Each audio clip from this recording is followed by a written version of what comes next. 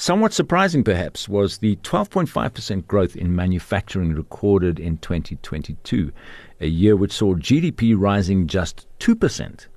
That seems to confound all the news we've been subjected to regarding load shedding and stunted domestic growth for goods and services. According to the CSIR, manufacturing accounts for 52% of national energy demand and 3% of the country's water allocation. And that leaves us wondering why manufacturing was so robust last year. Well, to discuss this further, we're joined by Amit Singh, National Manager for Manufacturing at Nedbank. Welcome back, Amit. The manufacturing landscape in South Africa seems to have undergone a fundamental shift in the last couple of years due to several complexities, not least of them being load shedding and, of course, growing pressure on manufacturers to reduce carbon emissions. Maybe explain what these complexities are, and what our listeners may find confounding is how manufacturing managed to grow 12.5% last year despite those challenges. Great stuff. Good to be on, and thank you for having me on. So yeah, the last couple of years have been quite complex. And, we look back at COVID and now it seems like somewhat of a distant memory as opposed to what it was in the peak of it. We have a look at some of the natural disasters, in particular, KZN, the automotive industry, in particular, Toyota out in KZN taking quite a big beating through the flooding that's been going on there, the global landscape and navigating that amidst all these challenges has been quite difficult. But true to nature, I think South Africans are quite resilient. I think businesses have been resilient and have learned from all these lessons to be more productive in order to be more efficient and grow the sector. I think there's no secret about it that manufacturing is a big contributor to the economy, the fourth largest contributor to the economy. And as such, government has a lot of focus on this. So, when we look at this 12.5% odd growth, there's been significant government policies, the industry master plans, strategic plans that are creating a clear intent to increase investment in the manufacturing sector.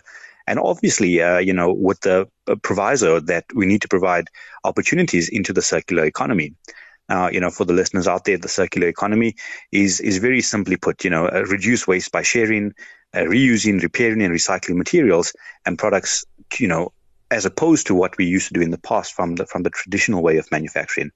Again, if you have a look at government's 10th Industrial Policy Action Plan, the IPAP, a big drive for localization, energy efficiency, greenhouse gas mitigation, and obviously, we would know renewable energy has become very topical. And again, it has always been on the radar, but Eskom has somewhat accelerated this progression into renewable energy with the lack of energy supply. So yes, there's a downside to load shedding, and manufacturing has taken a significant beating as a result of load shedding, specifically in, the stage 4 and above. But it has accelerated our growth into being more carbon neutral and being a greener planet. Now, again, you have a look at the IPAP. It's already been bearing fruit. If we have a look at it, it's reviving the alien tooling industry, boosting clothing, textiles, leather, footwear.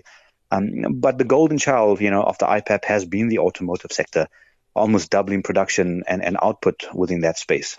Okay, so the load shedding definitely impacted the automotive as well as other sectors. I guess a lot of people will be confounded as to how manufacturing managed to perform so well last year with the load shedding that we saw.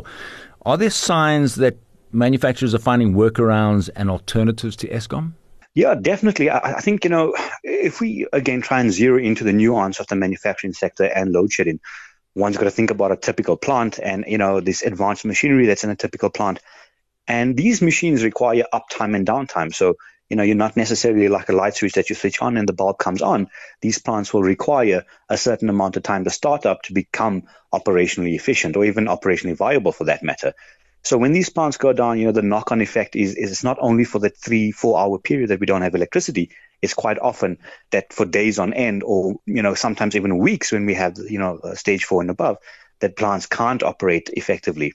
What we have, however, seen is that even through the difficult times of COVID, businesses have become somewhat more efficient through managing their staff, managing their time a lot better, getting in alternative energy solutions into their factories, into their plants. And it's also brought a certain amount of freedom and creativity amongst different executives as well as staff within factories within the manufacturing space. Everyone is looking for a solution, and I don't think there's a silver bullet in any instance to this, but we have seen a lot of agility. We've seen a lot of adaptability as well as resilience in the South African market. And again, being a South African, and seeing how the manufacturing industry has adapted to it has been truly astounding and very pleasing for me. Well, let's talk about Nedbank's role in this and your collaboration with the manufacturing sector. What solutions have you developed to assist these organizations overcome these challenges? We're talking about load shedding. We're talking about what is probably the most severe disruption to manufacturing that one could imagine, and yet they seem to be finding a way around this. So I think the heart of what we do is to understand our client. We can't necessarily take the one-size-fits-all approach with all our clients within the base.